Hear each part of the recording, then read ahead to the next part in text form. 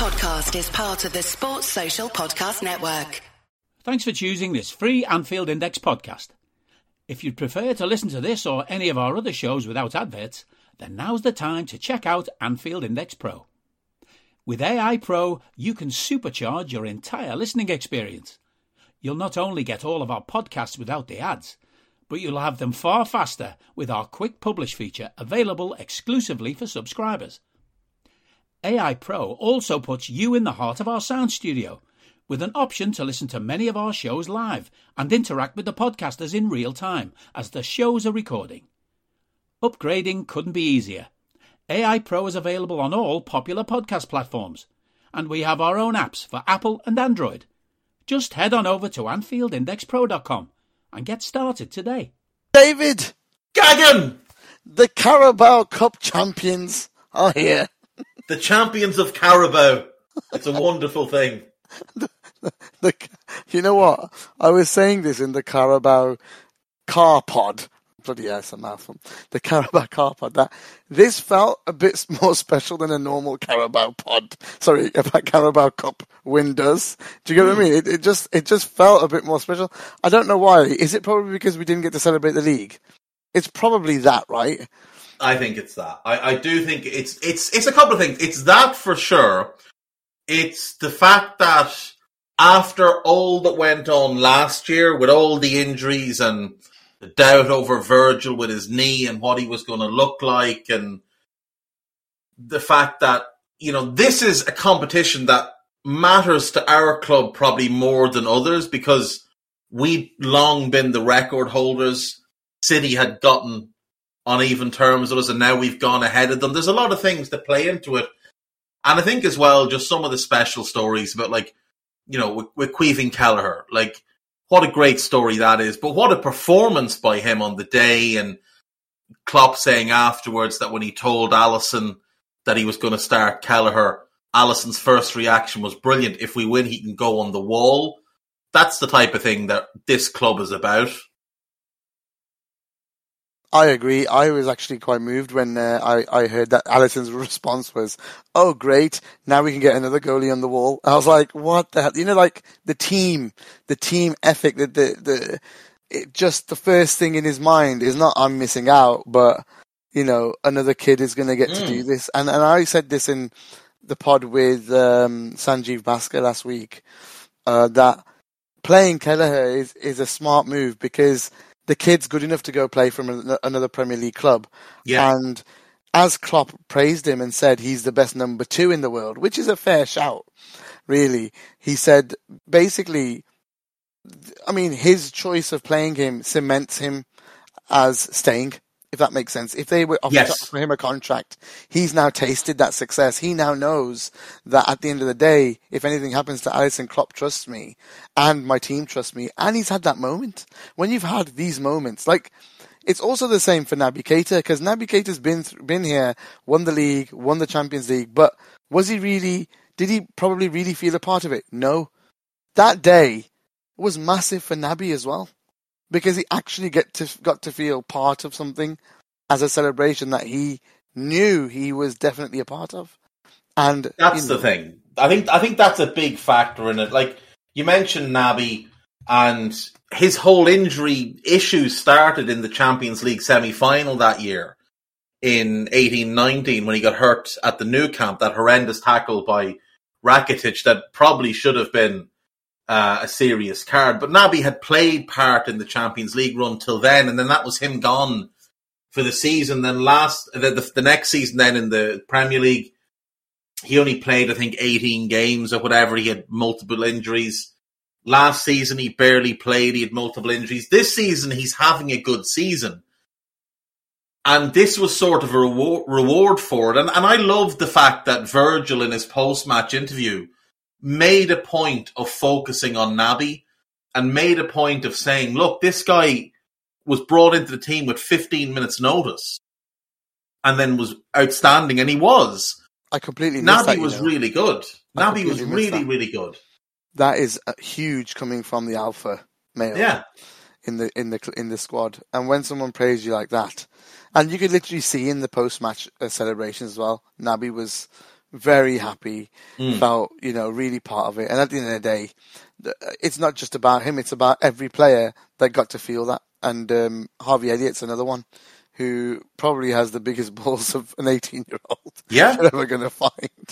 And we might as well talk about those good bits in the penalties, mate, because we had 11 players. And well, before we do that, I want to hear about your day leading up to it, because you were at the game.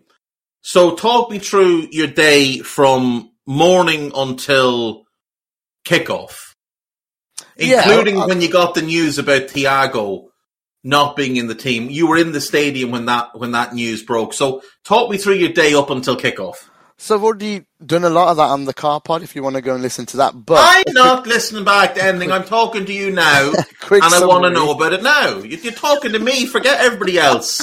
I don't care what you said with Harinder and Cam. But people are going to be those listening. heathens who didn't. All I asked, lads, was a small request, and you let me down, and I haven't forgotten. What was the request? To keep you out the stadium. Well, it turns out it was all good in the end. But no, don't think that the jinx is lifted. Go on anyway. So firstly, drove down, picked up Cam from where he was in London, drove over to Hillingdon Station, parked up, walked up to the restaurant that Harinder had booked for everybody, and met Eddie and Greg outside. The first time I've ever met Greg as well. So it was great. Great to see Eddie again. That's the fourth city I've met Eddie in now. None of them in our home cities. I think that's Alicante, Madrid, Kiev, and now London, Wembley. We're in Wembley. So that's quite funny. That's the only places I've met Eddie. But, have you not met him at Anfield? No, never. Never met him. We've never been at the same game, I don't think. No. So that's quite funny. And we would have if that May thing that we'd set up had happened before lockdown. Remember when we had to do it online in the end? That party that we set up. That would have been really good. But so then we ate. We had a good laugh. We walked over to the stadium, and then someone tried to, a cockney twat tried to pick a fight with Baji, and pulled him back from his scarf and said he's going to knock him out. And Baji was just like, "What? Are you being stupid?" And he was just drunk. And Cam's standing next to him, and he's like, "Mate, I'll just puff of air on you and you're down." And I think the guy didn't see Greg either, because if Greg had walked over, he'd literally lifted him up with a finger and just chucked him in the street. But yeah, he was drunk and he was just being an idiot. He was calling him calling her into a scouse twat or something. So funny. He was like, "What? Scouse twat? How does he look scouse to you? You idiot." But just tells you everything about Chelsea fans, eh? And the massive twats. And then we just walked to the stadium, met all of our cousins, met some. What the hell is this guy doing in the chat? Sorry, disturbing me. You are first and foremost getting banned, my man. Oh, he's already left. That is a bit ban. See you later, twat. Right, he's gone. So sorry about that. Somebody in the Discord server is trying to mess up our recording. So he's gone. Anyway, where was I? So we met cousins, we met some colleagues from work, and then we got inside. My cousin wanted a pint, so we were in the long queues waiting for a brimming pint and stuff. And then Patrick from Discord and from Twitter DM'd me and sent me a link of the club announcing that Thiago had got injured. And I swear to God, up until that point, I was saying to everyone, we're going to smash these wankers 4-0, 3-0, 4-0. I was just literally telling everyone that we were going to hammer them. And at that point, I just went, oh my God. Like, how has this happened? You know what I mean?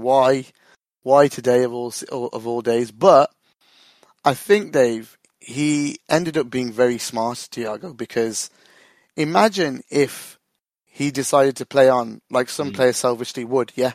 Some players selfishly would say, you know what, I'm not giving up a spot. I'll waste a sub, but I won't do it, especially with 5 subs as well.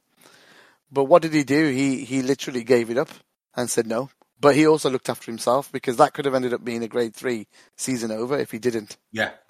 You know what I mean? And you have to credit Thiago. I know a lot of people I know is like, oh, he's made a glass, what a twat. And I was like, are you lot for fucking real, you dickheads? Shut up. But the reality is, he actually did great by giving up his spot on the day. A lot of players wouldn't. Lesser men would have, like Harry Kewell, would have played on. Yeah, exactly. And the thing is, if he plays, almost. Let's say he plays and has to come off after 10 minutes. And then let's say we get the same 75 minutes out of Naby that we got out of him. There's still 5 minutes left in the game, and you don't have Harvey Elliott to bring on because he's not on the bench. Because without Thiago stepping out, Harvey's not on the bench. So you don't have that sub to bring on, and you also don't have that penalty taker. Yeah. So in the end, the knock-on effect is that it works out very well because Harvey comes into the matchday squad, and like you said, the absolute testicles on that kid. Like, first and foremost, I seen him get a lot of criticism for the incident with Havertz. I loved it. I loved that he was the first one there to defend his teammate. Absolutely love that.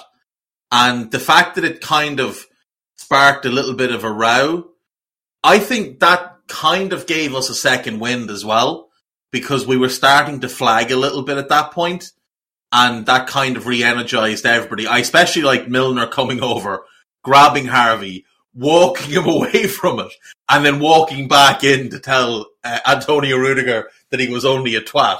That I liked. I thought that was very Not only good. that, did you see what VVD did to Rudiger?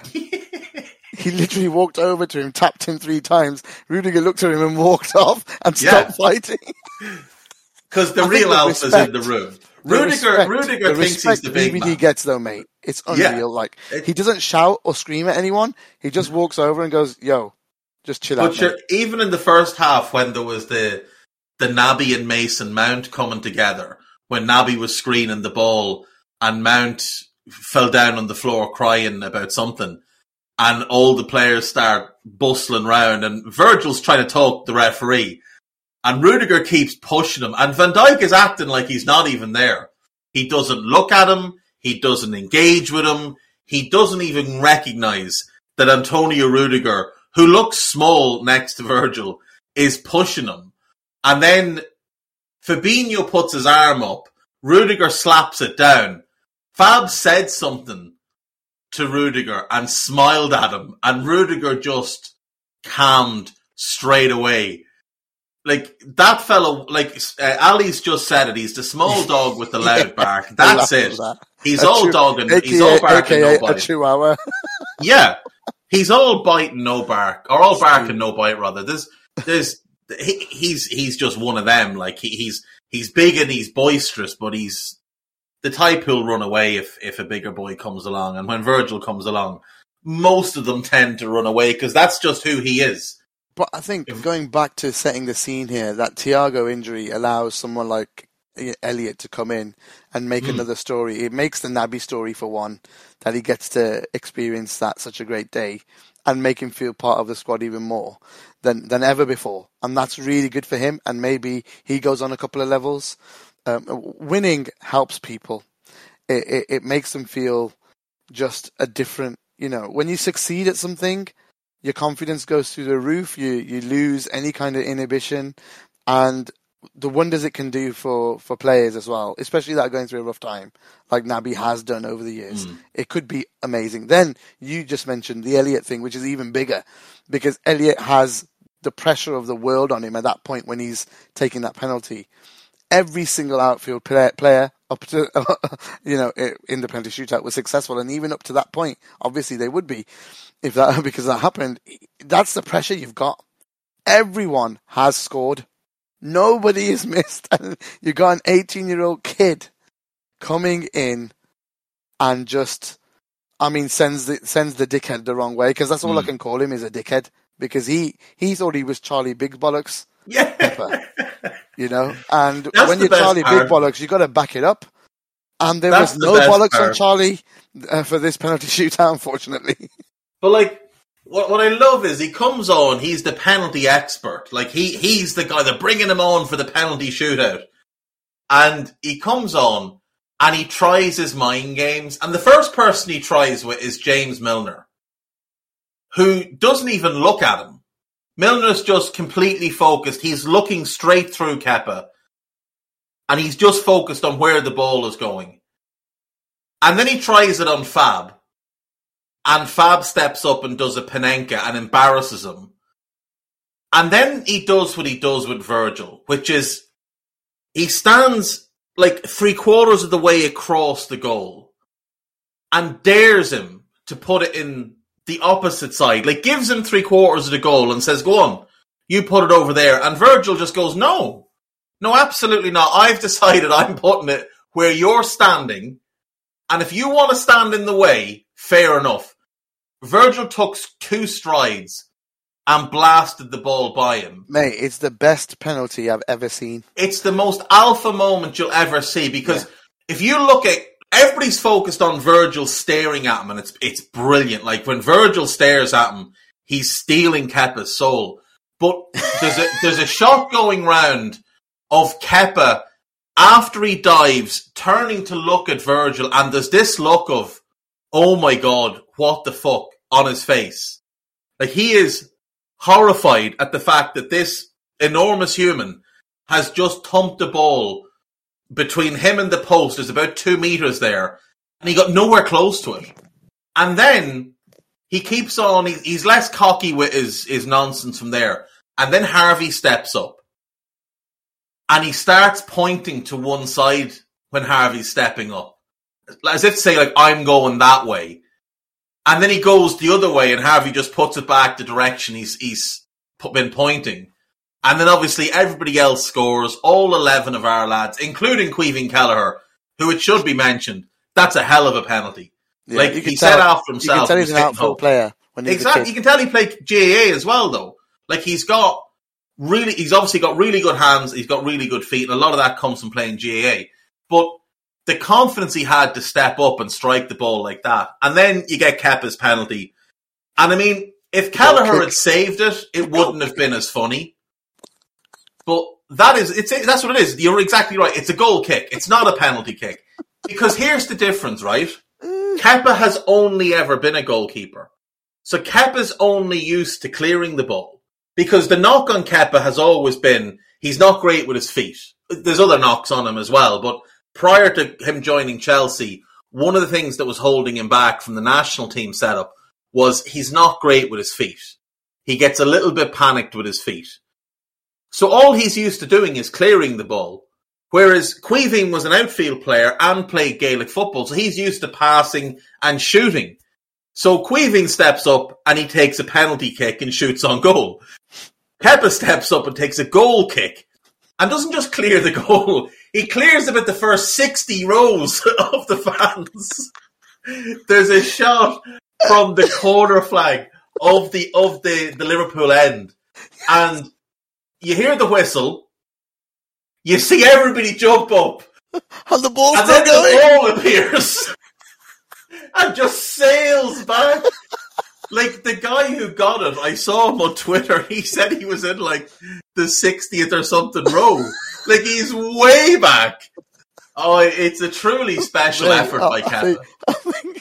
I think you could tell that the crowd got to him as well. And also, imagine, so if the pressure on Elliott was big, the pressure on Kepa after Big Kev scores is humongous, by the way. And nobody said it, but it should be said. The pressure is unreal, and when you need balls, like I said, Charlie Big Bollocks had no bollocks. Yeah, they dropped, they were gone, and he just lost all of that confidence that he had. We destroyed. I put it on Twitter yesterday. Liverpool humiliated Kepa in those 11 penalties. Probably the first time an English team has scored 11 penalties in a row in a final. Right? I know we've done it in lead-ups, but in a final, I don't think an English team has been that successful, where every single player scored a penalty, and the opposition goalkeeper kept on standing in their face on purpose. Like, being there in the stadium, I think Harinder would agree, he's listening, we were fuming, literally fuming at his antics. Like, but I don't know why the ref didn't book him after the second one. I know. Like, Get yourself back on your line and fuck off. Like, if he doesn't stop doing it, book him. And force him to just stand in his goal. But, like, he was doing all these other things as well. Like, every time we'd score a penalty, he'd pick the ball up, he'd go and he'd stand, he'd wait for his mate to come down, and then he'd, like, lob it up in the air to them as if, like, you know, it was all part of him getting in the right headspace. And all he did was make himself look like a tit. And the fact is, we took 11 penalties. 10 of them, he never got anywhere close to. Like, never got anywhere close to them. The only one he got close to was the Konate one. And if you were to look at that Liverpool team and say, who could miss here? Ibu would be the one, because he's a centre-back who's come on just for the extra time, isn't exactly the most subtle of players at times. He was the one you might say he might miss. But everyone else you were looking at and you were thinking, right, Milner, you knew Milner was going to score. You knew Fab would score. You knew Virgil would score. You knew Trent would score, and you knew Mo would score. So that was fine. You weren't doubting Jota. You weren't doubting Robbo. You weren't doubting Harvey. You weren't doubting Divock. Because Divock's not missing in a big game. He's big game Divock. Like, this is what he does. The only one you were going to have doubts, other than the goalkeeper, was Konate. And that's the only one he got close to. Everyone else embarrassed him. Most of them sent him the wrong way. Like, he was flailing around on the ground and our lads were just tapping them down the middle of the goal. There's 3 or 4 penalties go right down the middle of the goal and he's off sailing to one side, like. Exactly. It was hilarious. And my point being, it's the most humiliating experience for him, especially after his penalty miss. That's the beautiful thing of the whole final is Kepa, is the ending. And to be the specialist, bro, aren't they? That's it. Mendy was superb apart from one clearance. One clearance that he sent straight to us, and Mo should have scored, to be fair. Yeah. Apart from that, he was flawless, actually. He was unbelievable in that game. Him and Big Kev made some superb saves. And to be fair, Mendy made, you know, bigger and world-class ones, didn't he? From Mane and things like that. I mean, that was... I would say that Kelleher's save from Pulisic is as good as... Oh, yes, of course, the point blank. As anything. Like, fair enough, yeah. The one from Mane, but I think that's more a bad miss by Sadio than a great save. Like, all Mendy does is put himself in a position where the ball might hit him. Sadio should be lifting that over him. It's similar to the Dudek save in Istanbul. Like, it's an incredible save, but it's a terrible miss. Whereas Pulisic does absolutely everything right. But Kelleher's reflexes, like, a lot of people are like, oh, it just hit him. No, it didn't. Like, there's a distinctive movement of his arm to stop that ball going in. It's an incredible save. He makes the great save as well from Lukaku with his feet after Trent switches off a little bit. Right at the end as well, like, where you were kind of like, right, it's going to extra time here. And he makes that save. His handling was great throughout. It would have been harsh on Mendy if we'd scored from that poor clearance, because he had been so good, to be fair to him. That's fine lines though, Dave. You make one mistake in a final and you're done, and that's the difference between Kev. That would be the difference between Kev and him, is that Kev didn't make a mistake. And that's exactly. Because Ali's been making a few mistakes in terms of getting caught on dawdling on the ball and stuff, but you don't get that problem with Kev, do you? No, but in fairness, Ali would have saved probably 3 of their penalties. True. Like, their penalties were not as well struck as ours. No. Their penalties, it was just that Kelleher kept going really early. Yeah, he was going too early. He was going far too early. There was still 2 of them he should have saved. One of them was the Werner one. I can't remember who the other one was. But there was 2 of them he definitely should have saved. And I think Ali, because in fairness, Ali would have stood up for Jorginho. He would have waited. He would have done what Pickford did at the Euros. And you were begging Kelleher to do it. Just wait. Wait until he lands from the hop and the skip. Yeah, because he can't generate any power. No, he can't generate power. That's what Pickford, it's all Pickford did, was just wait and wait and wait. And as he landed, there's a picture from behind the goal of Jorginho as he's about to strike the ball, and it's an oh shit moment. in the Euro final, and that's what you were looking for Kelleher to do. But look, it doesn't matter that he didn't save them because he stepped up and he scored his penalty and we went on to win. But it's afterwards you start looking at that Chelsea team and you start thinking, you know, their fans are obviously a very unlikable bunch. Their owner's a very unlikable chap. And you start looking at the players and you're like, well, there's an awful lot of twats in that team. Like, Rudiger's a twat. Proper. Trevoh Chalobah has shown himself as a twat in the days since the game, crying on social media. I have to get stitches. The referee is right there. I don't understand. Sorry, but it was a 50-50 ball where you both went in with a high foot. Your leg is just longer than his. That's all it is. Did get the ball first, though? I don't know. Maybe he did and he pushed it onto Chalobah's foot, but they're both dangerous. And Chalobah has studs up. Naby's foot, if you watch it, Naby's foot, the studs are pointing down. Chalobah's are way out there. So they were just as bad as each other. He's a twat. Azpilicueta's a twat. Marcus Alonso's a twat. Jorginho's a twat. Mason Mount, I don't know whether he's a twat or not, but that hair is twattish. Reece James looks like a twat. And Reece James. Now here's the dickhead I wanted to focus on, right? Obviously Kepa's a twat as well, we know that. Reece James, to get mugged off the way you did by Luis Diaz with that little flick over your head, you should have gone into the stands, hugged your mother and asked her to bring you home because you'd had a stressful day. And yet you want to stand up and do shush at the stand. What are you doing? You're at best, you're England's third best right back. Who are you? You're England's third best right back, son. Settle down. Did you settle down? Luis Diaz has embarrassed you. Just because you scored a penalty doesn't mean you get to shush people.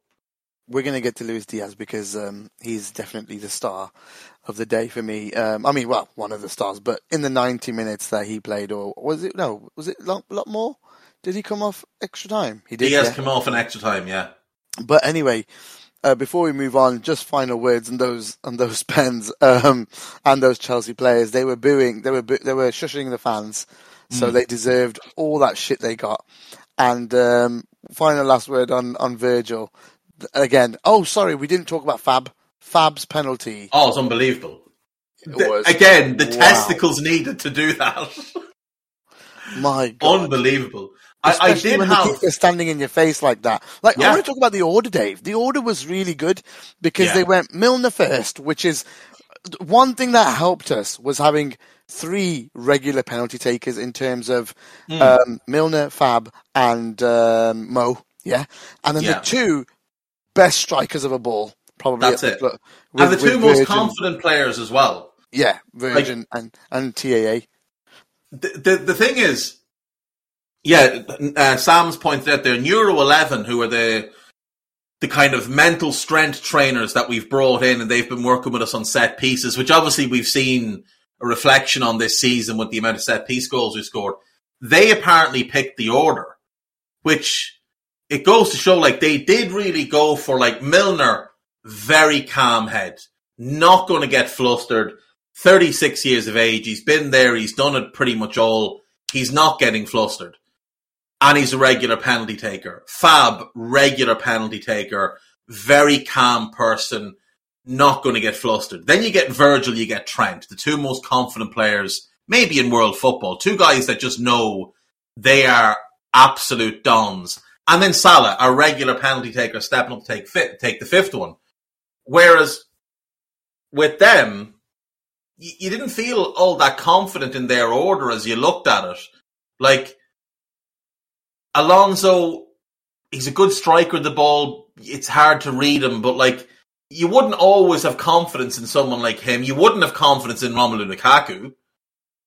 You know, Jorginho has missed a couple of penalties. His technique is good, but it is flawed in that if the keeper doesn't go early, and Bruno's exactly the same because he stole the technique from Bruno, if the keeper doesn't go early, you're a little bit fucked. Now, Bruno can generate more power than Jorginho can, but either way, if the keeper just stays standing, they give themselves a massive chance. But I have to say, the one Chelsea penalty that I did want scored was N'Golo Kante. I just couldn't bring myself to want the poor fella to miss because he's just he's obviously an incredible player. I really like Mendy and Kante. I think. Yeah, Mendy and Kante. That's the thing. So with Mendy, you were happy he was gone off, so the loss isn't on him because he was brilliant. And with Kante, first things first, Naby Keita marked him out of the game. Absolutely marked him out of the game. Kante's normally against us like a knife through butter, cutting through that midfield and bringing the ball forward. Naby didn't allow it at all. And Naby was able to control the game, keep Kante off the ball, which was really, really impressive. And it's not been talked about. The Echo gave Naby 6 out of 10. The Echo readers voted him our worst player. Dumbasses, absolute dumbasses. But Kante, you wanted Kante to score because he just seems like such a nice guy. He seems like the most humble, down to earth. If I wasn't a footballer, I'd probably be working at my local mosque kind of guy. There's nothing braggadocious about him. There's nothing extravagant about him. He just is a normal guy who just happens to be incredibly gifted.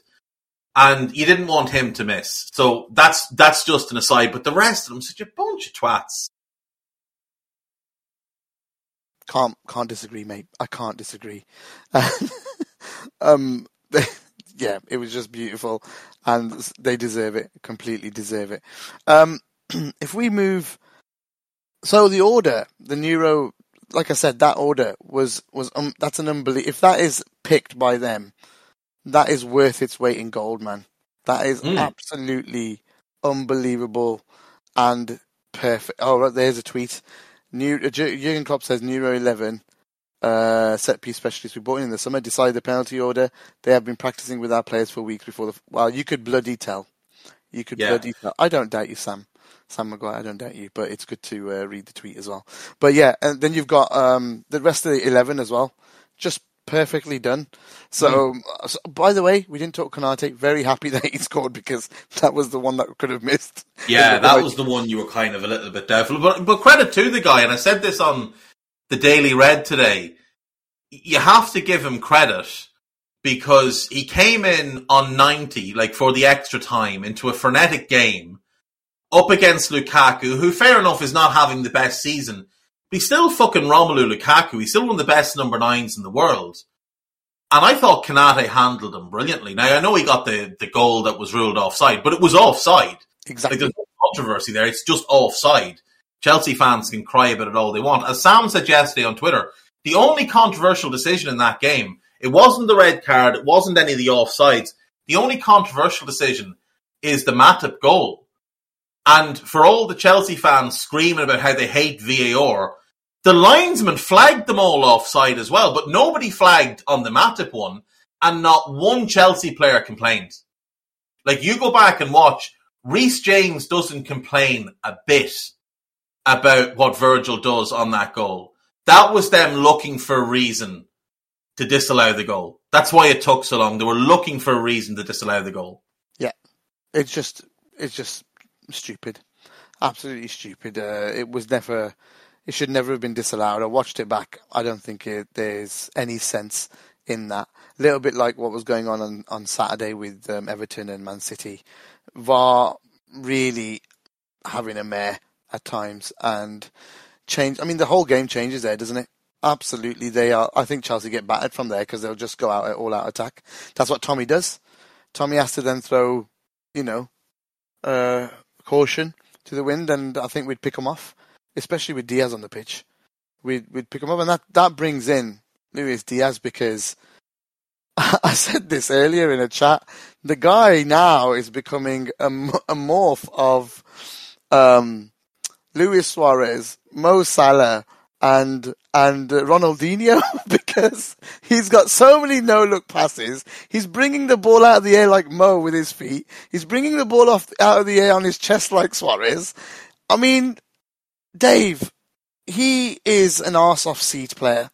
That's the only way I can say I just am so excited to watch him. I look forward to every game, every minute, every second he's on the pitch at the moment because there were signs that him and VVD were building a link-up because there was two, one on his foot, one on his chest.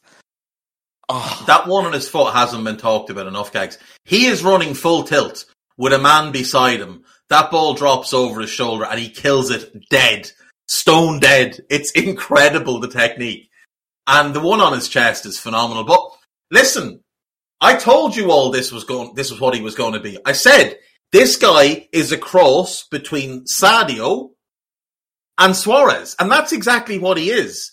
He's got Sadio's directness, Sadio's pace, Sadio's bastard, and he's got that Suarez-level technique, that Suarez-level desire to embarrass opponents, not just beat them, but embarrass them. He doesn't want to just ruin their day. He wants to fuck up their whole weeks. He wants to leave them reminded that Luis Diaz did this to you. Because that Mason Mount clip, that's going to be played forever because it's so outrageous. The one against Leeds where he flicked it over 2 or 3 different people's head and then played the no-look to Thiago, that type of stuff is going to get played and played and played. But that guy had Chalobah terrified. From minute one, Chalobah was terrified. And Azpilicueta was there to play as a wing-back, and he didn't. He played as an out-and-out full-back because they had to have both of them properly deep to try and deal with Diaz. Every time Diaz got the ball, one-on-one against either of them, it was over.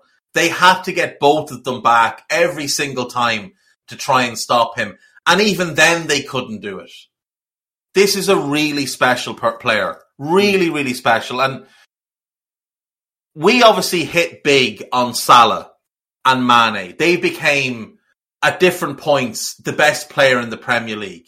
Salah, that first season he was with us, and again this season, Mane in the title-winning season was the best player in the league.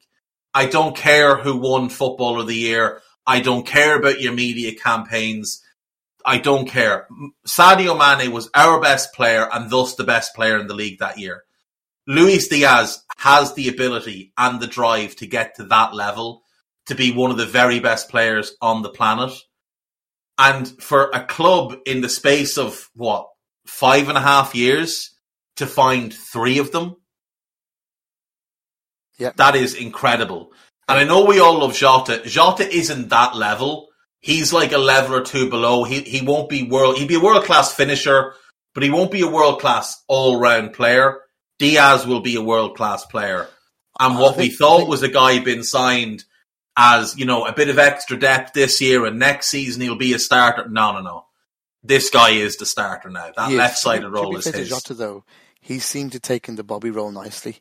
And now he won't have the panache, right? He won't. But Bobby was never world-class either, Gags. No, he won't have the silk of Bobby either in terms of, all the silky skills he would do and all that. He's a bit more direct than Bob. He can carry the ball better than Bob.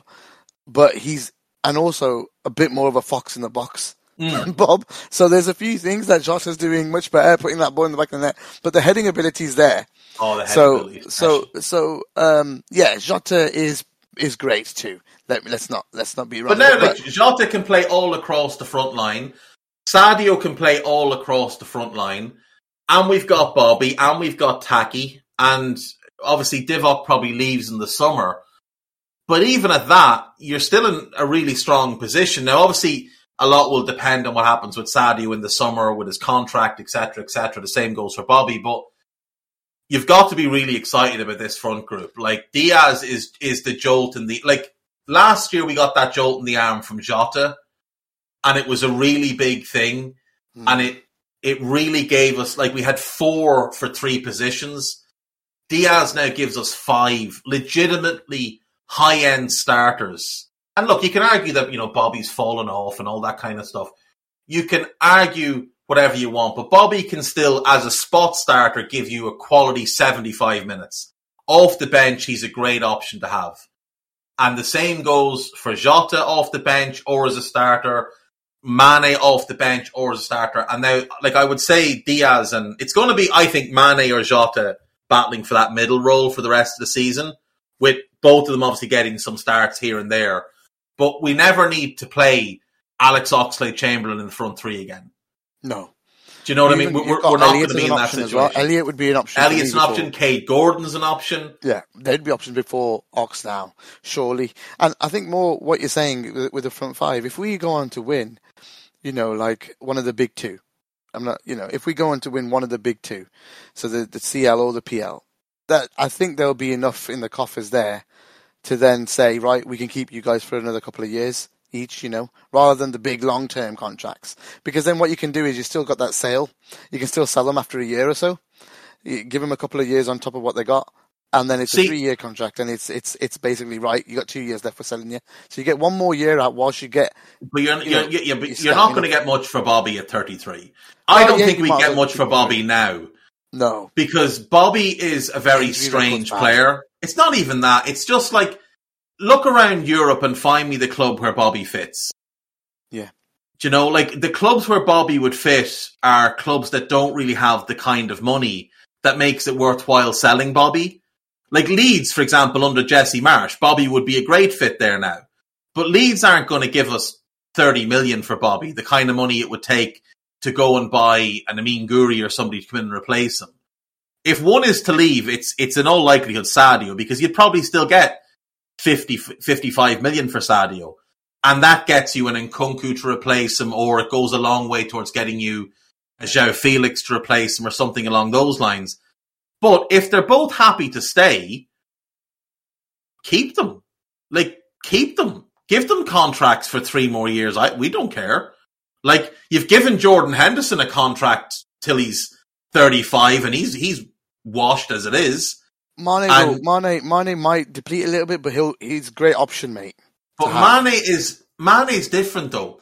Mane already has started to adapt his game. Now, Sam would have to tell us if it's still the case, but I remember about 2 months ago, Sam putting out some data on Sadio and how, like, his underlying numbers have not dropped. Better.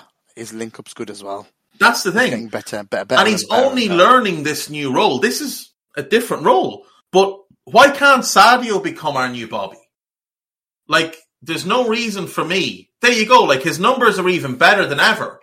So, like, he's not the player he was in that he doesn't have maybe that burst anymore. He's not as electric anymore. But he's becoming a more efficient player. And when you hear stories like he's just hired his own personal physio to come and live at his gaff because he wants to be able to take care of his body. Like, you know how much the term model pro and standard setter and all that horseshit that gets thrown around towards average players because there's nothing to talk about in terms of their footballing ability. That annoys the life out of me. But Sadio Mane is a model pro. Mo Salah is a model pro. When Cade Gordon was talking about being integrated into the first team, what did he talk about? Going to the gym with Salah and Mane. And the level that they hold themselves to. Like, they're the standard setters. Virgil's the standard setter. Thiago's a standard setter. These are the guys that we should be looking at and thinking, this is the culture we want. World-class players who maintain that incredibly high level. World-class players who demand the very best. Not average players who demand whatever it is they demand. The elite of the elite. And Sadio, while maybe not the level he was, is still a top-end player. And if he wants 3 more years after next season, give him the fucking contract. You've got the money. There's no argument made that the money's not there. There's money pouring into the club. Yeah, not after a 5 million loss over a year where you had no fans. Yeah, exactly. Now there's no argument. Arsenal's loss is 100 million. Yours is 5. They're out throwing money around like they're at a strip club. So, you know, I don't want to hear it. I don't want to hear it. Like, they're like young fellas who found their dad's stash of fucking £5 notes and have headed off to like Stringfellows or wherever the fuck. I don't know. I'm old. I don't go anymore. But like, that's what this is. Like, Sadio, given what he's done for the club, given the level he's still playing at, clearly is warranting of a new deal. The same thing goes for Bobby. Like, Bobby has been so important to this team. Like, Bobby is the one that when Klopp took over, he built the attack around Bobby Firmino. He didn't build it around anyone else. He respects Bobby so much. Yeah. I mean, so if Bobby wants a deal, give Bobby a deal. Maybe give Bobby 2 more years on top of next year. Maybe give Sadio 3. And then you give Mo 4 more years. Because I don't think Mo... I was listening to your pod about Mo on the drive down to London. All the Jinx ones. And the and the Mo one. You had about 20 minutes on Mo. Yeah. I think there's one simple explanation with Mo. And in fact, it's more of a observation. If you look as happy as that playing for a club, there's no way you're at loggerheads over a contract. When you're in this kind of form as well, the way you're playing, and over the last couple of weeks, there was a couple of performances where he just blew the roof off of the stadium. There's no way that is a player that is arguing about something at the club or upset. It's a timing thing.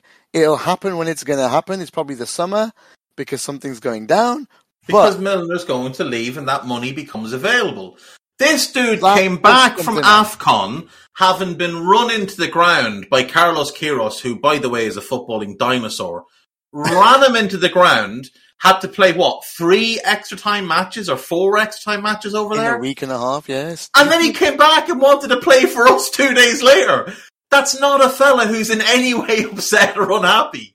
No, it's not. And I don't care what anyone wants to spread negativity about. But who's the story's coming from? Concept.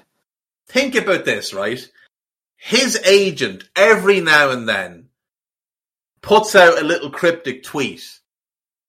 It's just Do you not think he's doing that? Yeah, exactly. He's only doing it to take the piss. Because he knows how much it winds people up. Like, every time Salah has been asked, what's he said? It's with the club. It's with the club. They know what I want. That's it. Yeah, which means simple. I genuinely, not just saying this, I genuinely believe that the Salah contract is agreed. We heard, Gags, we both heard, and Eddie heard, in, October, November, that the contract was agreed in principle. Yeah, and there's no change on that. And there's no change on that. There's been no word to the negative. So my general feeling on it is, Salah's on 200 grand a week. He wants roughly 350 grand a week. That's 150 grand difference. Well, who earns 150 grand? James Milner does. So once you take him out of the equation and send him on his merry way to wherever it is he's going to go, there's that money freed up. The wage bill doesn't go up. The money just moves across. You're not breaking your salary structure. You're raising your salary ceiling, which means that you can sell it to future players of, look, you join us, you come in at 120 grand, you do really well. In 2 years, you'll get a big new contract up to 200 grand a week. You do really well there, then the sky is the fucking limit. There is no cap on what you can earn at this club, but it is on you to earn it. And that's the type of thing that drives players. That's the type of culture we want at our club, where players are out demanding that they get given the contract based on what they're doing, not based on tantrums or lies about where other clubs might have interest, and not playing it out in the media, based on what they do on the pitch. And Salah is going to get that deal. Yeah, he's going to get it. There's no doubt. But at the end of the day, I think nobody needs to panic. I think it's very simple. I think Mo knows as well that with Klopp is where he's found his best role, the team playing for him, around him, with him. I don't think Mo going anywhere else will be as good as he is here. I'll be honest with you. That's my view. I think he's found the perfect club and the perfect moment. And when you're about to hit 30 years old, surely, and your best period in your life, and I think Dave, you even said he's got years ahead in his peak. Why wouldn't you want it at the place where you've been your best? Why wouldn't you want it where the fans love you? Why wouldn't you want it where everyone in the team is geared to play with you or knows how you're going to play? All those players, Trent is going to be here the whole time. You know, there's going to be new midfielders. Elliott's coming through. VVD, the other midfielders, defenders. You know you're going to have a world-class team moving forward. You know Ali's there long-term. Virgil's there long-term. Trent will always be there. Robbo's there long-term. Konate's there long-term. You're going to have Fab long-term. Thiago for a couple of years. You've got this new guy coming on the other side who is going to take a massive burden off you because you're no longer going to have to pick the ball up and carry it 60 yards and then try and score. He'll do that for you, and he's more than happy to try and find you for you to score the goals. Yeah, more tap-ins for Mo, please. That's the thing. And, like, you look around, and, like, let's be really honest, right? How many clubs in Europe are on our level right now? Man City, maybe Bayern, maybe Real Madrid, maybe PSG, purely because of the money. Well, PSG don't have a good enough manager, and the squad is an absolute travesty. Like, to have spent that kind of money and ended up with that squad, everybody should be sacked. Dave, should I be honest? I think only Bayern Munich are a team. On our level. Like Liverpool. A team, though. Like, as in, you go there, you're a part of a team. You're not part of a club that's just going to be trying to sell when Mbappe goes to Madrid, it's all about Mbappe. Yeah, that's it. That's exactly it. So you take Real off the table. Yeah. Bayern is a place where you see that if it's run right, and they build a proper squad and a team together, and that's why they go far. And that's what Liverpool do. But as Ali's just said, there's rumours now that Bayern are going to have to start selling some players because you look, I don't know if anyone watched that incredible Bayern documentary that's on Amazon, but they've been struggling for cash for a couple of years. They didn't replace Thiago. They can't find a quality backup for Lewandowski. They may have to replace Lewandowski because his contract is up the same summer as Mo, and he's not showing any signs of signing a new one because he wants mega money, and rightly so. And the guy scores 40 goals a season. Lewandowski should get his money. But they've also given big contracts out to Goretzka, to Sané, to Coman, and now they're going to have to start selling a couple of players to try and fund some new blood. But not just that, you go to Bayern. Lewandowski, if he's there, is still going to be the focal point of the team. You know, PSG will be Neymar's team, and Neymar only plays 25 games a season. So when he's not there, who's carrying the load? And if he went there in the summer, well, Messi's still there and Neymar, so your third fiddle behind them, and that's how it will be. Go to Bayern, your second fiddle behind Lewandowski. You're also not German, and you're not coming in as a young player the way Thiago did. So the likelihood of them falling in love with you in your 30s and that is very unlikely. You won't get the adoration you get at Liverpool. Real Madrid will be all about Mbappe, all about Haaland, and they're going to be a horribly unbalanced team because the defence is going to be a train wreck. Yeah. And then you've got Man City, who are the most soulless, horrible bunch of fuckers in the world. And the thing is, anywhere you go, other than maybe you could argue City, you're going to a worse manager.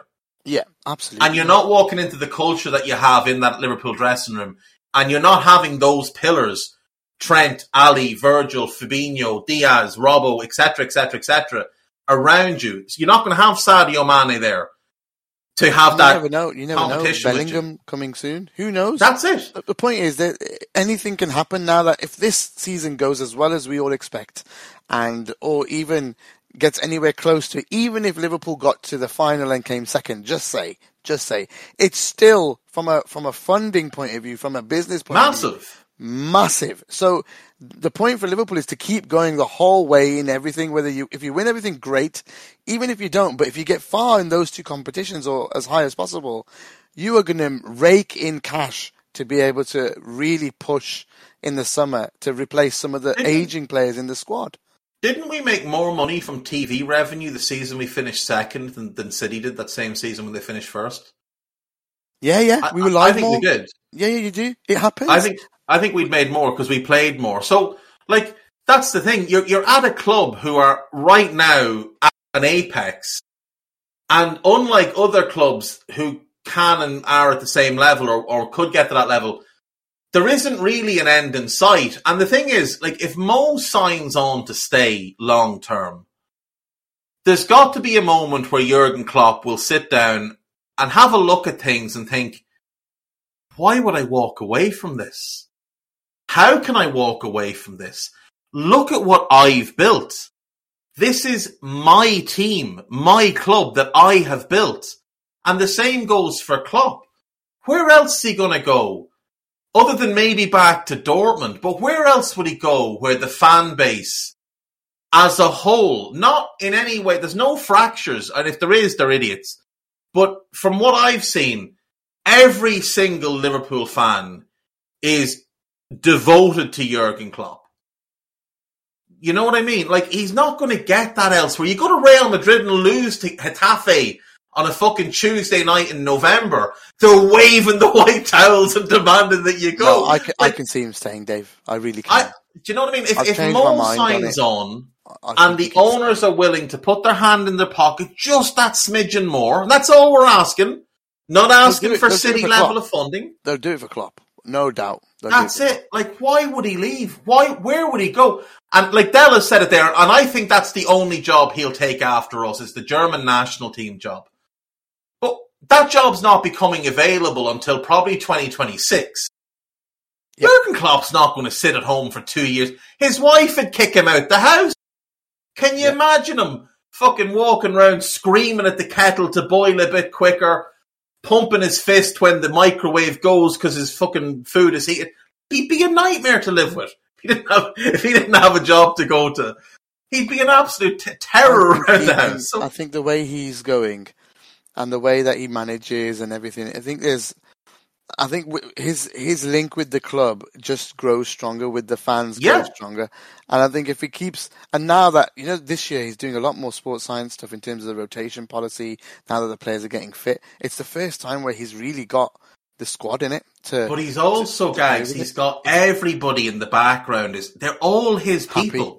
They're all happy. Everybody at the club now in an important position, bar obviously the front office people. Yeah. Everybody at a footballing level is a day-to-day. Jurgen Klopp appointee. That's somebody he has been involved in the process of bringing into the club. This He's basically is built his family. club now. He's built a family. That's it. He has. You could see the way they were celebrating after that game. Not just the players, but the coaching. So Pep and Linders leaping around the place. Peter Crouch just looking like the happiest man in the world. I've never seen that guy smile. It was a fucking terrifying thing. But there was a smile. Everybody is so bought into this. How could you leave? Seriously, how could you walk out on this? The move here for FSG is in the summer you go to them and you say, look, 2026.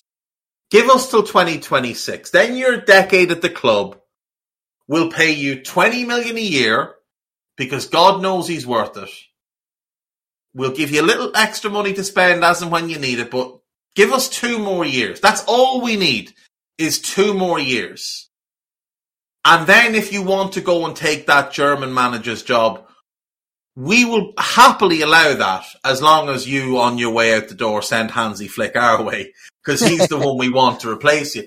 But like I said, it's Hansi Flick is the perfect guy to replace him because the German national job is where Hansi Flick is now. He only took the job last year. So he's not leaving. He's not leaving by 2024.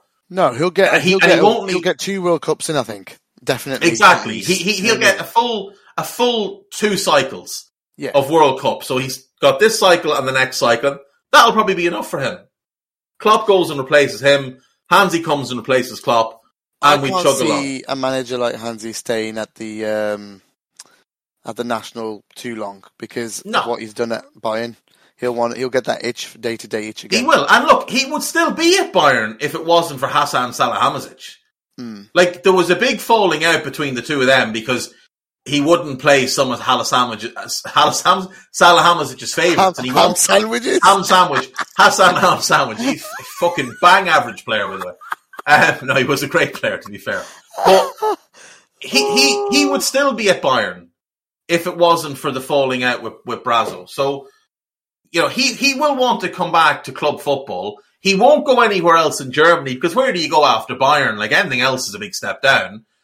And we're the obvious one because he'd be coming in to a culture that's already built around. And yeah, I know he's 57 now. I don't care. Like, he's 57, but Hansi Flick is a really young 57 because he's only been a manager of the last 3 years. He was an assistant for over a decade before that. He hasn't had the stress and pressure that a Klopp or a long-term manager like Mourinho's had. He's still an infant in terms of managerial experience because everything that came before the German national team was 15 years ago. So he's had a nice long break as an assistant manager at the national team level, which is basically a part-time job anyway. And now he's doing the. It really is. It's not. But I think Kloppo. I think once Mo gets signed, I think Kloppo will re-sign. I do. I know Graham Kelly and others have said they don't think it'll happen, but there has to be a moment where he just sits back and just has a look at what he's built here in terms of on the field and off the field, and look at his life. Look at the life he's been able to build here. I guarantee you, Jurgen Klopp goes, I don't know where he goes to eat in the city, but he walks into a restaurant. Do you really think that someone's placing a check on the table at the end of the night and saying, oh, by the way, you owe us X? Not a fucking word about it. That check is taken care of, Mr. Klopp. Absolutely. Right. Do you know what I mean? Like, our hour is up, Dave. Our hour is up. Right, before we go, I do just want to obviously point out that your jinx is still intact. If not for you, Thiago doesn't get hurt. And like you said, you weren't long in the stadium when the news came out that he was hurt, so clearly he got hurt when you walked in. To be honest, Dave, if Thiago didn't get injured, we wouldn't have got the Elliott stuff, we wouldn't have got the Nabby stuff. But we'd have won 4-0 in the end. We'd have won 4-0. Also, you think I needed that extra hour taken off my life? In 2 weeks. Thiago will be back in 2 weeks. He'll be back in 2 weeks, but you jinxed him. You almost caused, if it wasn't for Virgil and all the boys having big old balls and Kepa having not a testicle to his name. See, you haven't listened to the pod.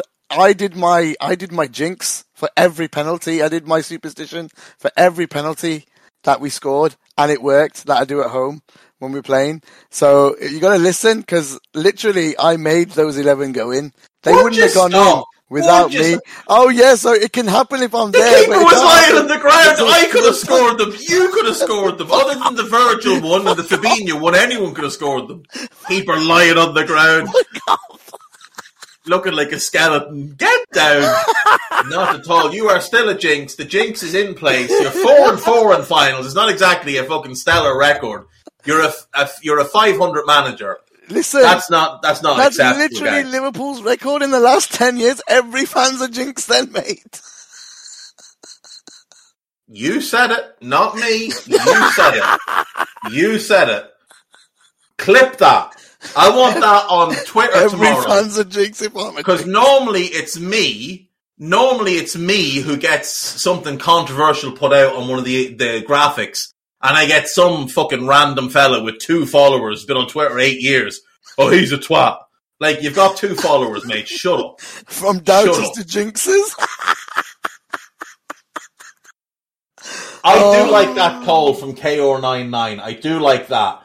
Klopp back at Mainz. I would love to see him manage the national team, do a 4-year cycle, get a Euros and a World Cup, and in 2020 go back to Mainz. Just kick back, do his thing there, rename the club Jurgen Klopp FC if he fucking wants to, why not? But I'd love to see him go back and finish it off there. But yeah, I think all things considered, a great win. It's brilliant to get silverware early in the season. It is. And hopefully that sets us up, and the mentality of the players. How many of them come out and said, 1 down, 1 of 4, whatever it was, 3 more to go. Like, those boys are locked in on going for everything this year. Yeah, man. And that should be the mentality. I've said this to you before. A down season for us, the new standard we want to get to, is that a down season for us is winning the domestic cup. Yeah. Because that's what Fergie set a standard as. United never went 2 years without winning something. Yeah. Never. I agree, mate. I think this is a really positive start to this end of the season. So it's the beginning of the end, shall we say, of the season, and now the run-in comes. This is the most exciting time of the season coming up. Is. The quarters, the semis of every competition. Every competition we get. I remember in 2001 when we were getting to multiples. Yeah. How amazing was that? And imagine being in a title race at the same fucking time. The levels go. That's the thing. And that year we were going for 4th, if you remember. Third, so we were on 4. We were on 4 fronts that year. Then. It was only 3 then, wasn't it? Top 3. No, we got Champions League that year. Yeah, I think only top 3 qualified. Oh, we finished 3rd. We did. Yeah, we finished 3rd. Yeah. But still, like, we were competing on 4 fronts. Yeah, and correct. we're going to looking to do that again. 1 down, Norwich tomorrow night. We beat them. Go and beat West Ham the weekend. Keep the pressure on City. They look like they're having a little bit of a wobble. They're getting as much referee help as they can, but they're wobbling. Go and beat Inter next week. Get yourself into the next round of the Champions League, the next round of the FA Cup. Focus in on the league for a little while. Keep that pace up. And who knows? Like, who fucking knows? But all I want to hear is that come August of next year, Liverpool are starting the 22-23 season as the reigning defending champions of England, Europe, the FA Cup and the Carabao Cup, heading into a European Super Cup. Salah's signed for 4 more years and has eyes focused, dead laser sharp on that record of Ian Rush, because it's fucking doable as well. Yeah, it's doable. I really enjoyed that pod. It got me excited. I also think if that happens, the unbearable T-shirts are going to be Oh yeah! If we win it all, it's over. Like, fans are fucked. Just burn Twitter to the ground. It's over. Forget about it. We're going to be absolutely unbearable. If we win it all, there will be no corner of the interweb on which they'll be on fucking Tumblr trying to talk about football, and we'll be in there telling them that they're wrong, that the mighty Reds have won it all. We'll get that. We'll bring back, what was that thing? Vine. We'll bring that back for the City fans. They can do little, was it 14 seconds or something you were allowed to? I don't know, who cares? The only good thing that ever came out of Tumblr was the Andy Tate and Tancredi Palmieri memes that Christian used to do. That was it. That was the only good thing about that. But we win it all. Salah signs the deal. And just on the eve of next season, Melissa Reddy or Paul Joyce, Jurgen Klopp has agreed a contract extension with Liverpool. The German manager will be staying until 2026. And then we just go fucking bananas for a couple of years. No, and then his first act is to sign Jude Bellingham. Oh, Vine was the one. Yeah, can you imagine? Liverpool have agreed a deal to sign Jude Bellingham next summer. We'll let you have a year without him, but he's coming next year. Yeah. Right, guys, I have to go now. But Dave, thank you so much for that and the entertainment of the Jinx on Sunday. It was a lot of fun. Have it back and forth. Excuse me. And also the podcast. That is very serious reporting is what that is. That is investigative journalism. You can go back to Eddie now, okay? I have news. Oh, don't you worry. I'm working on a story. It's not ready. Okay. I'm still cooking it, but there's a story coming about young Gibbs and young Hopcroft. Don't you worry, son. I have that one covered. Right, I have to jump off, but we'll get back together again later in the week if you got time, Dave. Because obviously there's it's an FA Cup game this week, isn't it? So we can try and jump on another one later in the week, Dave, if we got time. Because there's a lot we didn't cover. And we'll do another hour. So we can talk celebration videos and all those bits and pieces a little later in the week if you want. And there'll be so much more that drops out anyway. Inside Wembley was superb. You got to watch it, guys. That is something special. But yeah, okay. We'll catch up with you soon. Thank you, Dave. Thanks to all the subscribers. And now if you're listening on the free side too, thank you so much. We appreciate your support. And it's so good to be winning a trophy and celebrating something together with fans and friends alike. Let's hope there's 3 more, and maybe my voice will improve for the next pod as well. This is the best you've ever sounded. Bye. We hope you enjoyed listening to this Anfield Index show. Please be sure to subscribe to our channel so future podcasts find their way to your device automatically. There's nothing quite like fan engagement, and we'd love to know what you think of anything discussed on this show.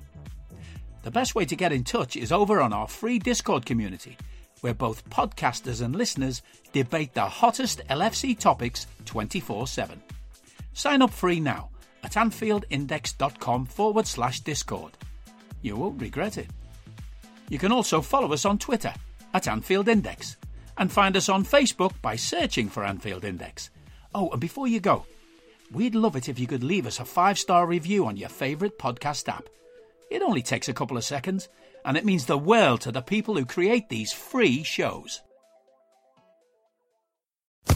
Sports Social Podcast Network.